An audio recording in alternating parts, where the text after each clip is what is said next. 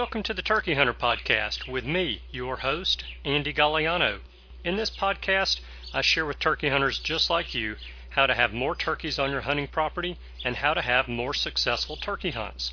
I teach you how to do this with tips and interviews with turkey hunting pros, wildlife management tips, and entertaining turkey hunting stories. Tune in weekly as I share proven and simple strategies to help you have more success this turkey season. Make sure to head over to www.iamturkeyhunting.com to subscribe to receive free turkey hunting tips, tactics, strategies, and product reviews. Also, please visit and like my Facebook fan page. Go to Facebook and search I Am Turkey Hunting, and also feel free to post your turkey hunting photos from this past season and let us know where and when you killed your bird. For all of you Twitter users out there, please follow me on Twitter, where my handle is @TurkeyHitman, and I will be sure to follow you back. And now, for this week's show.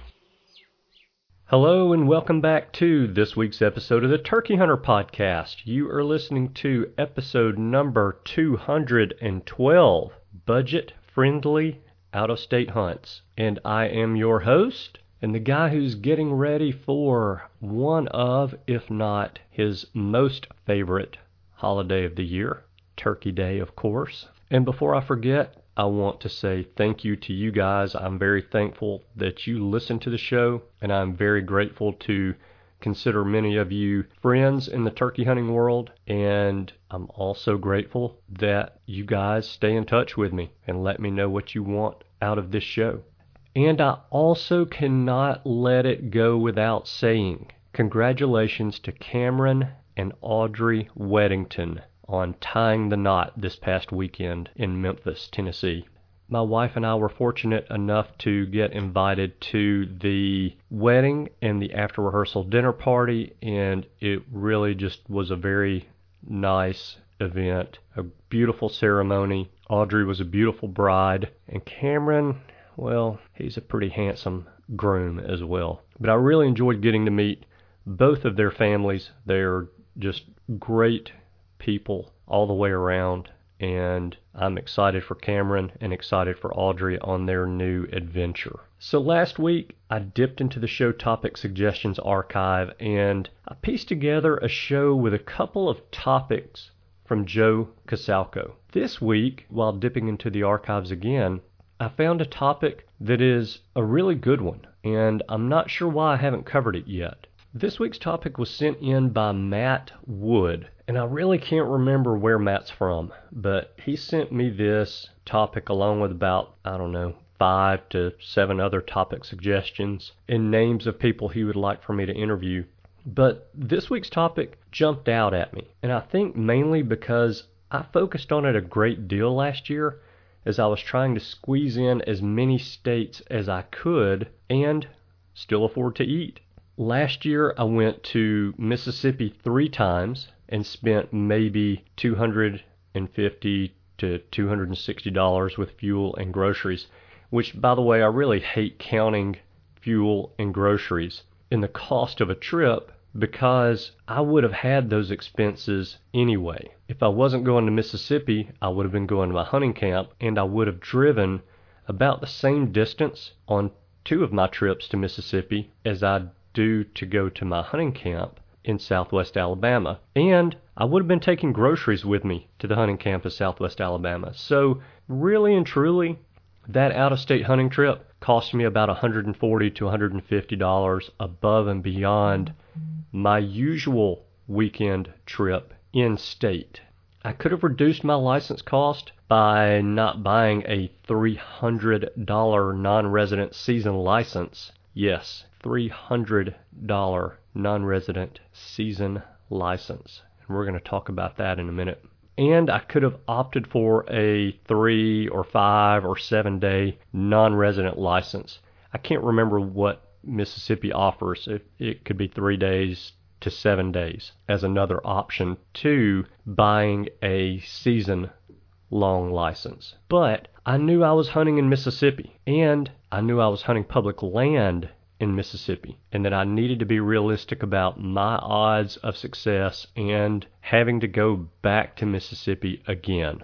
I also could have hunted Mississippi more often than I did to help reduce the average cost of my license per trip, but I had a pretty full calendar with hunting 8 states, having to run a mortgage business, and trying to keep my wife from leaving me for any man who is not a turkey hunting addict. I did this budget-friendly type of hunt not only in Mississippi, but in North Carolina, in Wisconsin, and in Minnesota as well. I did not do this kind of trip in Georgia because I had my bride with me, and she's just not much into camping or the cold or rain. So we rented a cabin from vrbo.com and stayed in that cabin over the week, and it was a very nice trip. I also did not do a budget hunt in Washington, Idaho, or Oregon because that is my annual big trip with my buddies, and I'm going to talk about this a little bit more here in a minute. I just try hard not to rock the boat much on that hunt. So, thanks to Matt Wood, today I'm going to discuss budget-friendly out-of-state hunts. Admittedly, I do not keep records of every dollar that I spend on these trips that I go on, as well as some of you guys probably do, but I can tell you that I am cheap. I'm so cheap that I often catch myself spending about an hour online trying to find my melatonin supplements $1 cheaper than the lowest price that comes up on any 1.5 second long Google search. Now, I have a pretty solid idea of how much a turkey hunting trip is going to cost me on the front end so that I don't need or really have to keep track of it on the back end. So let's get into the nitty-gritty of the topic now. First things first, a great way to cut down cost on any hunting trip is to split the food, fuel, and lodging portion of that with a hunting partner. But I'm going to tell you it doesn't always work out like that. So you should probably say a budget-conscious hunting partner. And trust me on this, there is a big difference. My hunting buddies that I'm working on the Super Slam with are not, capital N, capital O, capital T, not going to camp in a tent at night and hunt during the day. But Cameron will and does, and that saves me and Cameron a lot of money on a hunting trip. So know your hunting partners and whether or not he or she wants a budget-friendly trip at $250 per person or a budget-friendly trip at $750 to $1,000 per person. We have to remember that everything is relative. What we think is budget is not necessarily what the next guy thinks is a budget hunt. That is why I said earlier that I try hard not to rock the boat on my Super Slam hunts with my college buddies. They would prefer to eat out at lunch and dinner every night. I'd prefer not to. I don't do it at home. Why would I do it out on a trip? I did tell you earlier that I'm cheap. So we need to know and pick the right partners who are on the same page with us about a budget hunt. I really don't mind spending a little extra on my big out-of-state trip with my college buddies once a year because it is only a once per year trip, and hunting with an outfitter or two on that trip is fine with me. As I've mentioned before, our time as a group away from family and work is limited, and to find and kill 4 turkeys on public land in at least 2 states in about 7 days is a tall order to fill. So for us, having an outfitter point us in the right direction on a few turkeys is a huge time saver for our group. My annual Super Slam trip is not a budget trip. And now having a hunting partner is not necessary for a budget hunt, but it can help to cut costs and add some additional enjoyment to the trip as well. Okay, we first need to talk about the actual hunting part of a budget hunt, don't we? So let's talk about guided hunts for a second. When I'm talking about a budget hunt, I am not talking about paying an outfitter $500 to $2,000, depending on which subspecies of turkey we want to kill. I'm not considering that to be a budget hunt. So I'm ruling out guided hunts from this discussion right off the bat. let's talk about semi-guided hunts. And a semi-guided hunt, for those of you who don't know, is when you hunt with an outfitter on land that the outfitter either owns or has leased for exclusive hunting rights. And the outfitter takes you to an area and most of the time drops you off and then comes back and picks you up later on in the morning, or if you want to stay out all day, at dark. Most semi-guided hunts are going to start around $500 and run you $500 to $1,000. We're getting closer to being budget with a semi-guided hunt, but I'm ruling it out also. Some outfitters offer what they call unguided hunts. An unguided hunt, my college buddies and I have done these types of hunts several times in the past, but an unguided hunt is basically you showing up at the outfitter's operation. The outfitter gives you a map, says in the past we have seen turkeys here, here, here, and here, and good luck. And that's pretty much all the help you get. But you're still hunting private land. Now you're going to still pay probably around $500 for an unguided hunt to hunt public land and kind of be pointed in the direction of where turkeys have been. Unguided is getting even closer to being a budget type hunt. And I'm going to say an unguided hunt is going to be really borderline budget. Remember, I'm going to say this now for the third time. I'm cheap. I want to go cheaper than $500, but I also want to know that I've got a good shot at being successful. So let's talk about some cheaper options that might have close to the same success level as even an unguided hunt might have. Many landowners, especially in the Midwest and even headed further west, will let you pay them a trespass fee to hunt their properties. That trespass fee may be $50 a day. It may be $100 for 3 days. It's something you just don't know unless you go knock on a front door and ask someone. Many farmers and many ranchers are more than happy to have someone come and hunt their properties, but they've got rules and they want a small trespass fee in order to grant that permission. Now we're talking a budget hunt. Now we're getting into the price range of a hunt that makes me smile. And now I'm going to talk about another option that we have, which is extremely affordable, and that is hunting private land with permission from the landowner. And you guys know how that works. We knock on doors to see if we can get permission to hunt their property, even without paying a trespass fee. Sometimes we have to use some connections for this.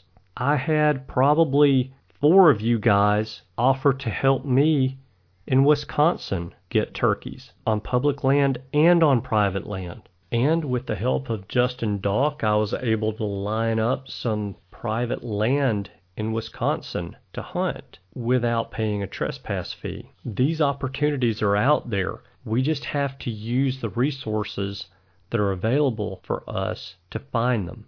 One of those resources for us is Facebook. Yes, we can actually get permission from landowners, ranchers, and farmers to hunt their land for little or no cost using Facebook. And that may be a good topic for another episode a little bit later. But those are 2 very good options for budget-friendly hunts. I mean, you're talking about paying $100 to hunt private land for 3 days or hunting private land for free, and that's really hard to beat. The last type of budget-friendly hunting we can do is hunting public land. And most states charge a small license fee or permit fee to hunt public land. In Alabama, I think it's $18 a year, something like that, to be able to hunt thousands of acres of public land. And we all know about hunting public land. It's very inexpensive, but we've got to put the time and the effort into finding turkeys. And we have to work to kill these turkeys because most of these turkeys on public land are more pressured than turkeys on private land. Now, I've hunted many pieces of private land that have had a lot of pressure on them with a lot of tough birds on them, but public land is in a different category all on its own. Obviously, hunting public land, hunting private land with permission, and hunting private land by paying a trespass fee are the three best hunting options for budget-friendly hunts. So now let's break this budget trip down into expense categories. And let's have our expense categories be travel, lodging, licenses, and food. And let's talk about licenses first, because we don't have much control over this expense, but we do to a small extent, and I'm going to explain why. You remember my $300 out-of-state, non-resident turkey hunting license in Mississippi? Did you know that many states charge higher license fees for residents of neighboring states than they do for residents of other non-neighboring states? For example, the trip that Cameron and I took to North Carolina this year, North Carolina does not border Alabama, but it does border Tennessee. Cameron is a resident of Tennessee. Cameron paid about 50% more for his North Carolina non-resident license than I did being a resident of the state of Alabama. So, if we're chasing a super slam, then license cost makes really no difference at all. We have to pay the price to mark that state off of our lists. If we are not chasing a super slam, but maybe a grand slam, or just extending our season, then we can maybe plan around a $300 license neighboring state and drive an equal distance to a state that has a $100 non-resident license cost. It may sound crazy, but it doesn't if we're on a budget. Like I said, we don't have control over the cost of the licenses, but we do have control over which licenses we buy. Now, let's talk about travel. Travel is one of those things that can greatly affect our hunt budget. Travel for an out-of-state budget hunt can be a 5-hour truck ride for $100 in gas, or a 5-hour plane ride for a $600 plane ticket. Don't forget that the 5-hour plane ticket just gets you there. You've also got to have transportation when you get there. Unless a buddy or outfitter is picking you up from the airport, then getting you to the airport is just part of your travel expenses. You're going to need to rent a car once you arrive. And if you're hunting out of that vehicle, then you'll likely need a 4-wheel drive vehicle, which makes that expense even greater. So how can we reduce some of these travel expenses? Well, again, if driving, a travel or hunting partner can help absorb some of those travel expenses by splitting fuel cost with you. That's pretty easy. But how do we reduce the cost of airline tickets and rental cars? So there's a few ways we can do this. One, we can use credit card points or airline miles to lessen the cost of or completely pay for our flights. And that's what I did for my flight to Guatemala on my fishing trip last month. I used a bunch of points that I'd accumulated over the years and got a $900 flight for zero. And that's basically what those points are for. You know, I hated to use 90,000 points on an airplane ticket, but I'll take $0 over $900 all day long in that scenario. Number two, ask for an airline gift card from family members for birthdays and holidays. Many airlines offer them, and yes, you may end up limiting yourself. Well, you are going to end up limiting yourself to the flights and the costs offered on those flights by that one airline. But free or reduced price flights are better than paid flights. So if that flight with Delta cost you $50 more because that's where your gift cards are from than a flight from Southwest, then oh well. Number three, have you ever been sitting in the airport waiting on your connecting flight when an airline employee comes on the PA system and says, "We've overbooked our flight today and we're offering a $100 travel voucher for anyone who will catch the next flight to your destination"? Well, take the travel voucher offer from the airlines that they offer when they have overbooked a flight. Of course, if it makes sense and you can do it. That $100 or $200 for a couple hour delay in arriving home can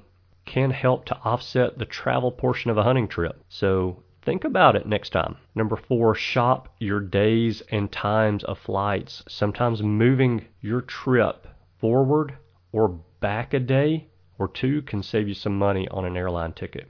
Number 5, in order to save those expensive long-term parking fees by parking at the airport, have your spouse or another family member drop you off at the airport on your way to your hunting destination and to pick you up when you get back home from your hunting destination. That can often save you $100 in parking fees while you're gone. Now for rental cars, there are a few things that we can do to save some money there too. Sharing the cost with a hunting partner of a rental car can help to offset a great deal of those costs of renting if you can do it. Now number 2, if your auto insurance policy covers you driving a rental car, and a lot of them do as standard coverage, or you get coverage from a credit card that you have and that you charge that rental on, then decline the additional insurance coverages and upsells that the rental car companies offer when you're renting from them. And now I've not used this site, but I will next time I get ready to rent a car. Try autoslash.com. I have been told that they offer more competitive pricing than the rental companies do themselves. Again, you can use credit card points or rewards points to reduce or pay for the cost of your rental car in full. And last but not least, this is a good one, your rental car can double as your hotel room. And that's what I did when I went to Wisconsin and Minnesota, when I slept in the back of a Ford Flex for 3 nights and quote unquote camping at a primitive campground. I saved the cost of buying a tent or the weight of packing a tent in my suitcase. I went to Walmart and I bought an air mattress that I inflated every night in the back of the Flex and deflated in the morning so that I could move all of the stuff that I had in the back of the Flex during the night from the front seat back to the back so that I'd have my space I needed for my gun and for me to drive. So basically for about $400, I had a 4-wheel drive rental and a hotel room for 5 nights with a very comfortable mattress to boot. And I have to tell you that I actually slept very well in the back of the Ford Flex. And I've been thinking about buying one just to park it in the driveway at the house and sleep in the back of it Monday through Fridays. Listen, there are a ton of articles and blog posts on how we can save on airfare and car rentals, and so I'm not going to go on any more about those two things, but the bottom line is drive it if you can drive it, and you should save a great deal of money on travel and feel more comfortable in your own vehicle, hauling more of your own gear on these trips. And I want to throw one more thing out there about the travel part of this. If you're traveling in your own vehicle, know the laws of the states that you're going to be driving through when it comes to transporting firearms. Many states have different laws concerning how those firearms can be transported, and you do not want to get thrown in jail on your way to Kansas on a budget-friendly turkey hunt. So let's talk lodging for a minute. This is another part of our trips or hunts that can cost us a lot or not. So we may have numerous options here. When I went to North Carolina a few years ago and hunted with my buddies Brad and Mitch up there, Brad was kind enough to put me up at his house while I was there, and he also picked me up at the airport on that trip. So both of those savings were very welcome by me. If you're traveling to another state to hunt with a friend or someone you're swapping hunts with, then staying at that person's home or hunting camp is as inexpensive as it gets. Camping is another option that we have. We can pay a little money and stay at a more modern campground with bathrooms and power, like Cameron and I did on our first trip to North Carolina 2 years ago, or we can go primitive for free, like Cameron and I did on our second trip to North Carolina this past season. Either way, you shouldn't spend more than about $20 or $25 per night for a fancy campsite with a concrete pad, electrical hookups, running water, and showers and bathrooms nearby. If we are truly going budget on this hunt, then we are ruling out a motel or hotel.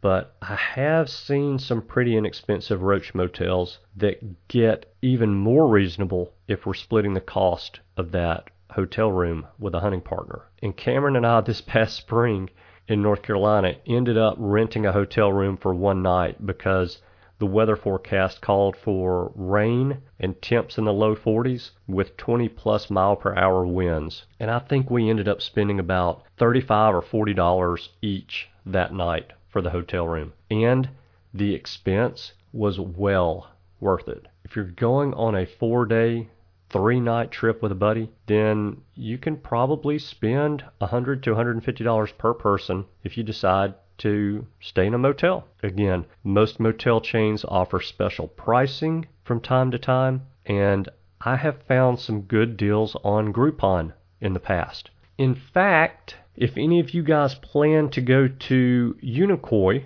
in North Georgia for the Turkey Call Maker show in January, there is a really good Groupon for a Helen, Georgia hotel right now. So that's actually what I'm doing.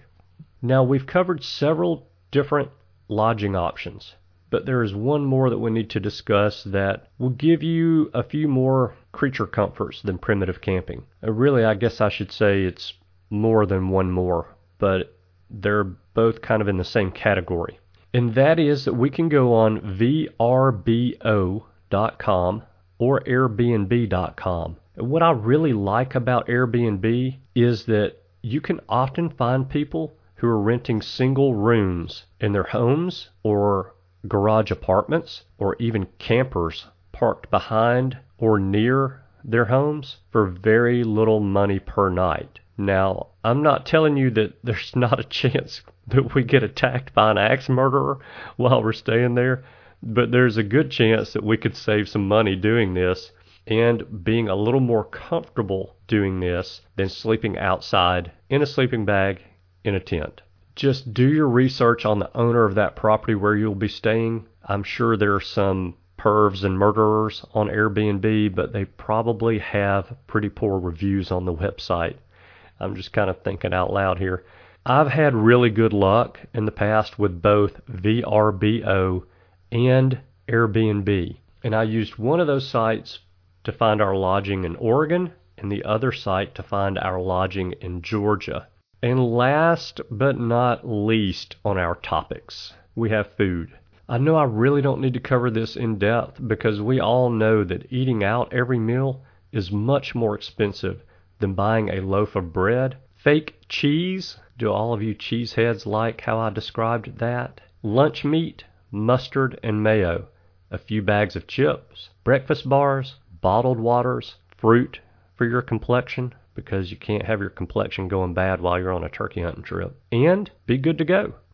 We can bring a camp stove, pots, pans, all that stuff, if we have room to be able to haul all of that stuff. But eating quick and eating often is really what we need on a turkey hunt. We don't need to starve ourselves, so having something light that we can take with us, throw in the back of our vest, that we don't have to worry about, okay, it's sitting out in the 80-degree sunshine and going bad, but we can still get to and give us that little extra energy boost to go that extra mile that we need to go up that mountain to get after the turkey that's gobbling his head off up there. We really can get by with about $30 to $40 in groceries and ice for 3 to 5 days very easily if we're truly going on a budget. When I went to Wisconsin and Minnesota, I bought a couple of bags of salad dressing, 2 rotisserie chickens, Walmart pre-cooked barbecue, pre-cooked pork chops, and pre-cooked hamburger patties.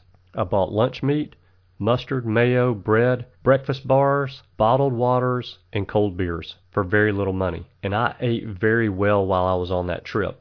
I did not have a warm meal while I was camping in Minnesota, but that didn't bother me for 3 nights. That was not a big deal. So if cold meals don't bother you, you can do something like I did in Minnesota and Wisconsin and save money and be good to go.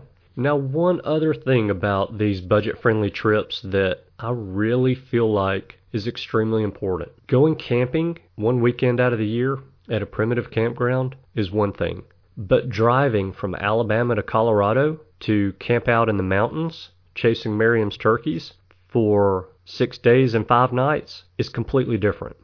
So what I would recommend you do is, before you go on a big out-of-state trip, let's say you are driving 10, 12, 20 hours to get to Colorado or New Mexico for a public land hunt out there, and you're going to be camping while you're there, I recommend taking a short little weekend trip to a neighboring state or even hunting within your own state and camp and hunt on that trip. You'll get a much better feel of what you're missing, what you need, and what you have to have on that trip to be comfortable. And of course, we all know in the spring across the country, it doesn't matter which state you are in, the weather can change in a heartbeat. And weather forecasts, as good as the technology has gotten for those men and women in that field, they're still pretty up in the air. So we need to be prepared for any kind of weather that may come to that part of the country that we are going on our trip to.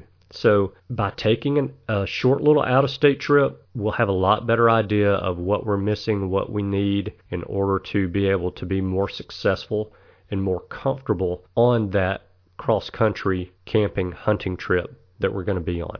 And don't forget, too, that if you're in the middle of nowhere in Colorado, it's a long way to get to a Walmart when you realize that your sleeping bag is covered in mold because of that water leak in your basement this summer.